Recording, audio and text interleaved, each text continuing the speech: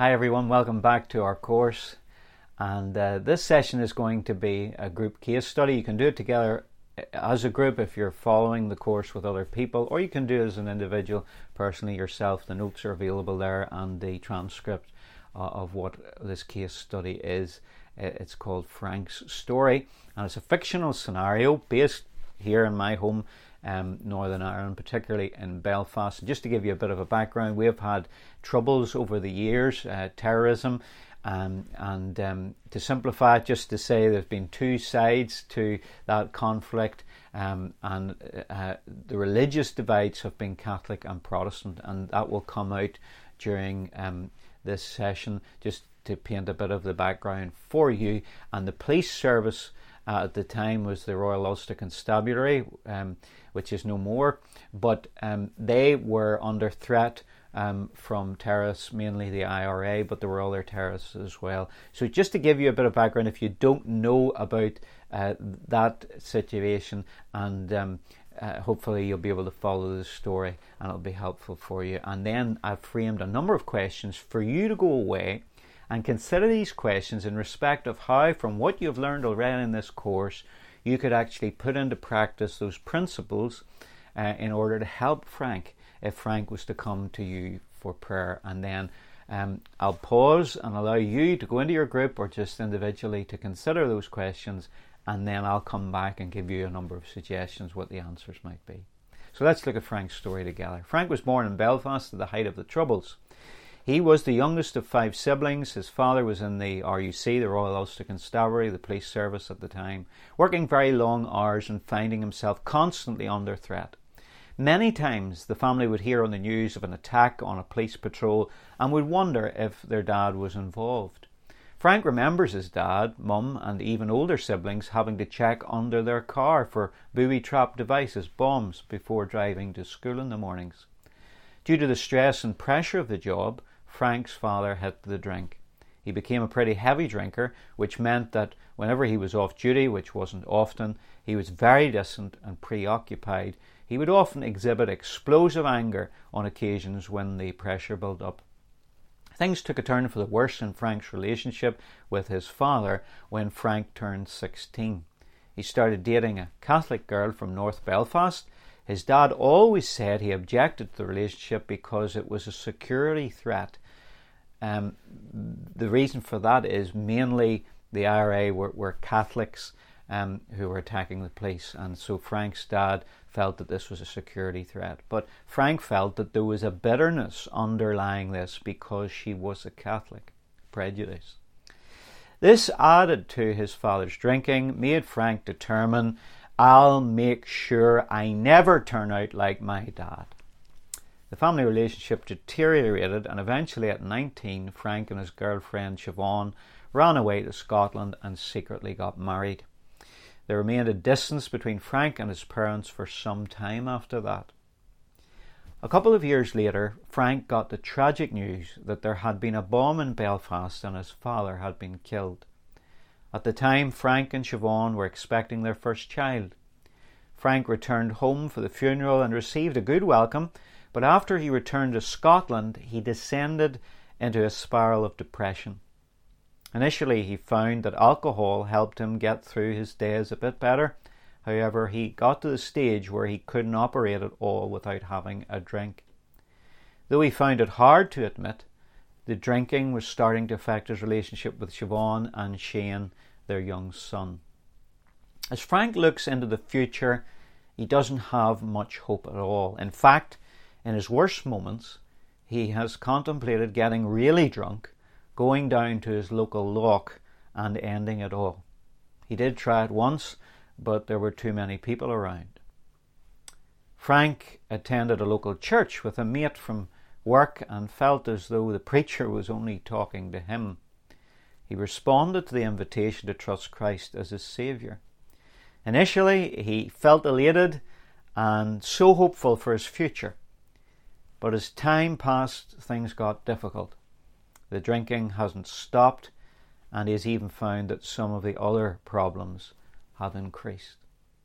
So there's Frank's story. Some of the questions I want you to consider. 5. 1. If Frank came to you for prayer, Why do you think Frank has debilitating fear issues and nervous anxiety?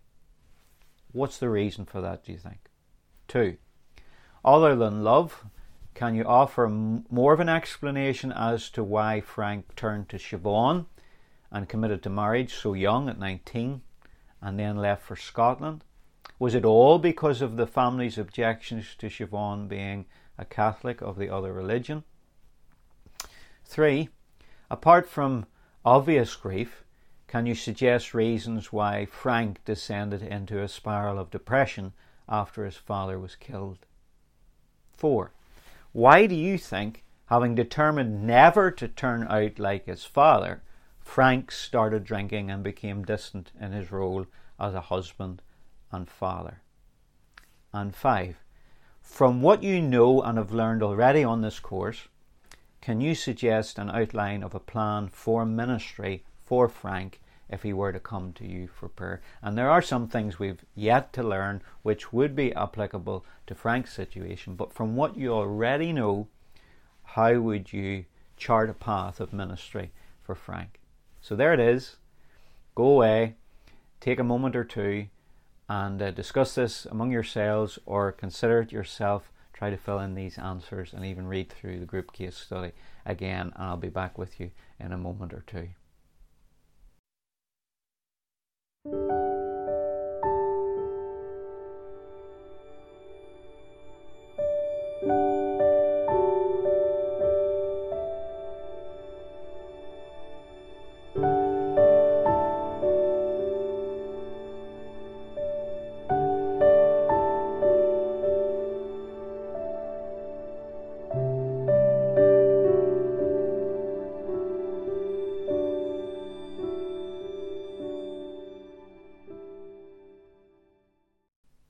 Okay, let's look at these questions together. So Frank has come to you for prayer. And the first question is, why do you think Frank has debilitating fear issues and nervous anxiety? Well, it's obvious in some respects. He grew up in the Troubles, which was an awful situation that I grew up in here in Northern Ireland, where there was constant violence, shootings, bombings. And so this was normal for him growing up, but it's not until you're an adult you realise that's not a normal upbringing. And so this is a very fearful, anxious time for everyone, but you come to be used to it. But there's a level of anxiety that is abnormal. Also, there was the threat to his father, who was in the police, and so he was under threat from certain elements in society. So he was always, I suppose, anxious, like the rest of his family, for the welfare of his dad. And even the family, because they could come into a skirmish or a bomb threat as well. Also, his mum would have been fearful for her husband's life, and even when she was carrying Frank in her womb, some of that fear and trauma may well have been transmitted and transferred to him. So this might go back even to the womb for Frank, and we've been learning a little bit about that. Then, of course, after he was born, his father had this drinking problem, and therefore there was an unpredictable nature to his father's behaviour when he was drunk. And that obviously would have set Frank on edge somewhat.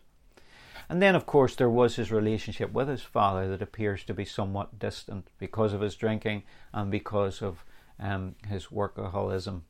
And, of course, that affects our spiritual covering, because we've talked about how our parents are meant to be spiritual coverings for us of protection, pointing us to God. But if they're not there, or they're there but distant, that can affect our protection as children, and therefore such things as fear and anxiety can affect us. And of course, he was the youngest child, which may also have made him more anxious because of his age. So those are some suggestions. It's not exhaustive. You may come up with more than that, but it's helpful, therefore, to know what the backstory is of how Frank got anxious and fearful, and how we address that problem, because that is the problem. It's important to diagnose what the issues are, why they're there, in order to treat them.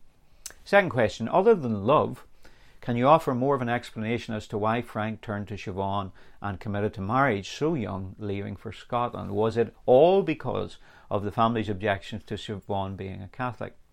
Well, maybe it was because of his lack of bonding with his dad. Because that wasn't there, he was seeking to connect with someone else, and he connected with Siobhan at a very young age, especially to get married. Everybody's looking for love. Everybody is looking for connection and belonging, and that's what he was looking for, and he didn't find it with father. And many people don't find it with their father because their father's not there, or as I say, they're there but not there, distant emotionally or preoccupied. Of course, possibly his mum was also preoccupied because she was running a home. She had other children, 5 children in total to bring up, and also she had a husband who was usually at work, but when he wasn't at work he was drunk and at times aggressive. So she probably wasn't there for Frank the way she should have been. So what we've got here is a dysfunctional situation at home, and therefore it's natural and possibly expected that Frank will want to run from that. But there's also an element perhaps of rebellion on Frank's part towards his parents, and how he deals with that dysfunction is not ideal either. And he's expressing his rejection from them by rejecting them back and leaving them quite young to go away and get married. Also, there's a very obvious factor here that he's getting away from the threat of violence and the threat of the fear, the cause of fear and the fear object of the troubles and possible harm to his family. And of course, that's what many people did down through the years here in Northern Ireland. They left to get away from the problems, and that's what Frank did in the end. So that could explain why he got married and so young and bonded with Siobhan. And there's more to it than just leaving because she was a Catholic. And then 3, apart from the obvious grief, can you suggest reasons why Frank descended into a spiral of depression after his father was killed? Well, 2 obvious reasons for me are guilt and shame over his relationship and indeed the parting that he had with his father. And guilt and shame is something that will really destroy us from the inside. And of course, we could summarise this as being regret. He had great regret, I'm sure, whether he could articulate that or not, over how his relationship had been and how he had parted with his father. So there's probably unforgiveness that he's struggling with. He can't forgive his father, perhaps. There are unresolved issues that will never be resolved person to person now. There was no reconciliation. It's certainly not possible anymore. And there may even be soul ties. You remember how we talked about when there's negative relationships, particularly with those we're bonded with and it should have positive bonds with. When there's a negative relationship there, it can affect us in a soul tie, and we can be oppressed through that tie. And of course, there also is repressed anger. It appears that Frank was very angry over his father and the whole situation with Siobhan and how she was rejected and the marriage was rejected. And so that's probably bubbling over because he hasn't been able to express that in the right way at the time and deal with it and get closure. Hope this is helping. Let's look at number 4. Why do you think, having determined never to turn out like his father, Frank started drinking and became distant in his role as a husband and a father? That's interesting. You know, if he had determined, I'm not going to turn out like this. I've seen the damage that this has done to me as a child from my father being an alcoholic and distant and angry and aggressive. So I'm not going to do that. So why on earth did that seem to be a self-fulfilling prophecy? Well, there's a number of reasons. First of all, there could be a generational addiction, dysfunction within Frank's family line, particularly his father's family line, and that's something you need to consider. But one thing that's definitely here in the narrative that we have before us is how Frank made this vow, I'll never become like my father. And we need to be aware that whenever we make vows in the power of the flesh, those can be used by the enemy. You may not have realised that. Frank effectively was making what some people call a bitter root judgment. He was judging his father from his heart, but in a fleshly and even arrogant way, out of pain, out of trauma. But nevertheless, it was done in the power of the flesh. I'm going to make sure I never turn out like my father. And so the enemy can actually use that to make that happen in a sense. What we actually should be doing as children of God is surrendering to the will of the Lord Jesus, his lordship and saying, Lord, make me what you want me to be. Not us determining the agenda for our lives. And of course, the Lord Jesus wouldn't want us to become aggressive parents and alcoholics. But you understand what I'm saying. Rather than us taking that by our own will and flesh and saying, I'm going to fix that and make sure that never happens, we surrender to Jesus and God's will and allow him to make us what we ought to be in his image. 5, and this is the big one, a bit longer probably it took you to do this. From what you know and have learned already on this course, can you suggest an outline of a plan for ministry for Frank? Now, later on in the course, I'll be giving you an example prayer which will highlight many of the points that will be helpful for you to follow through as you're praying with other people or needing prayer yourself. But let me give you a number of points here that would be good to think of. First of all, surrender. Surrender is important for Frank, that he just lays everything on the altar for Jesus and says, there's no no-go areas here. I'm giving it all over to you. Because if you want God to fix you, you need to surrender your whole self, spirit, soul and body to him. I often say if something goes wrong with your car, you want to take it to the mechanic and you need to leave it there and give him the keys. If he tells you what's wrong, the reason why there's a light flashing on the dashboard to warn you, and you say, oh, but I need my car for work and for taking the kids to school, I can't leave it with you, and you take it away and it breaks down after a day or two, and then you're in a real situation. When you find something wrong with the car, you need to have the faith to surrender it to the mechanic and leave it with him till it gets fixed, till he does what needs to be done to solve the problem. And so surrender to Jesus, to God, needs to come. Also, secondly, confession and repentance.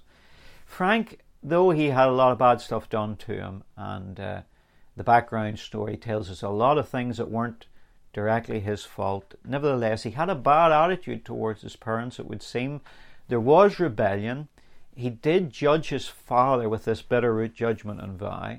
He was showing hatred, and so he needs to renounce those things, repent of them.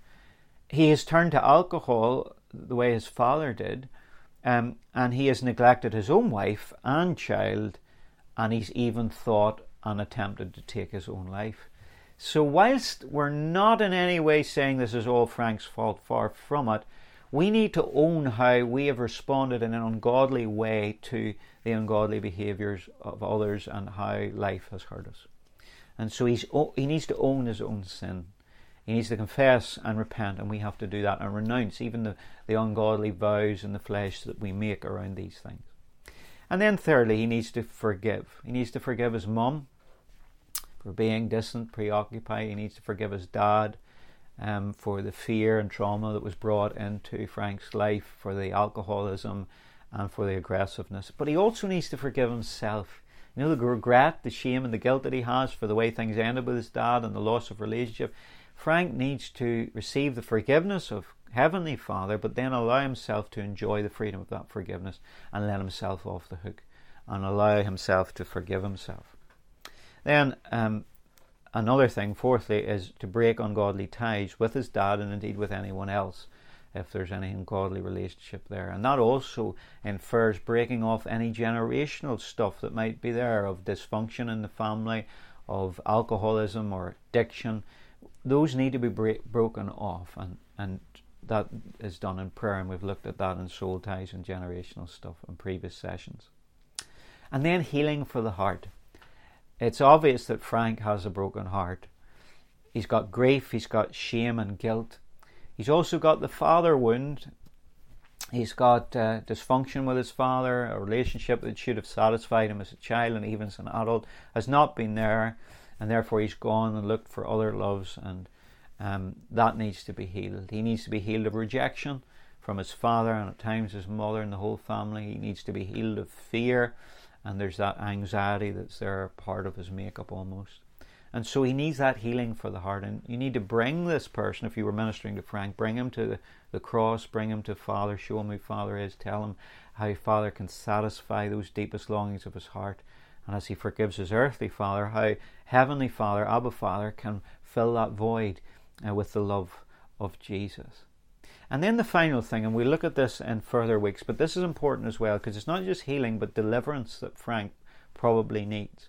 And very often where there are broken elements and where there is necessity of healing of the heart, where there are things like fear, rejection, guilt and shame, there can be demonic empowerments around those. And as I said, we'll talk about the principles around this later on. But it's important for you to understand that it's not enough perhaps for Frank to get the healing of the heart. He actually needs to be delivered of certain spirits. And those spirits, demonic forces, empowerments, often take on the characteristics of the behaviours that they're trying to entrench in a person's life. So there are likely to be in Frank's life spirits of fear, spirits of rejection. There's probably an orphan spirit because he's never really related properly to his parents. There could be a spirit of hatred there. Maybe a spirit of judgment because of the inner heart judgment that he's made towards his father. There could be spirits of depression, which are often spirits of heaviness, like a cloud of heaviness that is brought over us.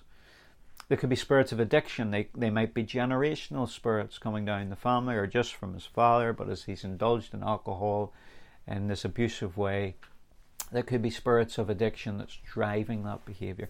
And also, if he has contemplated suicide and even attempted suicide, there could be spirits of suicide and death that are there that need to be expelled in the name of Jesus. Now, we have to be very sensitive and not put things there in people that aren't there, but we need to be discerning in the Holy Spirit to recognise when those behaviours are empowered by a force that is beyond the individual themselves. And we'll look at this in more detail later on.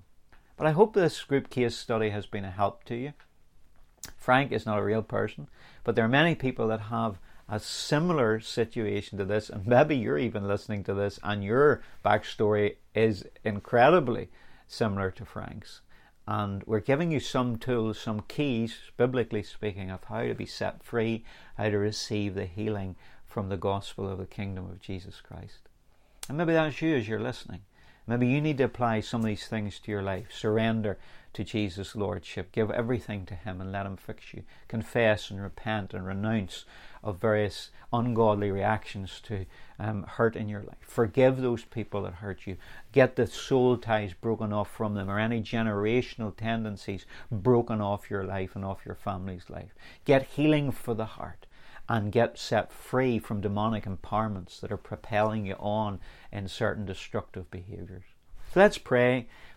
We'll pray for ourselves as we seek to help others to freedom and see healing and deliverance in their lives. But also, we'll pray for you if you are a person who's affected by this and needs the touch of Jesus. And why not comment and write into us and let us know how this has been helping you and how it's given you a greater understanding perhaps of how to help others to freedom, or how you've been helped yourself. Father, we thank you for the gospel of Jesus Christ, which is full of good news and hope, life and freedom.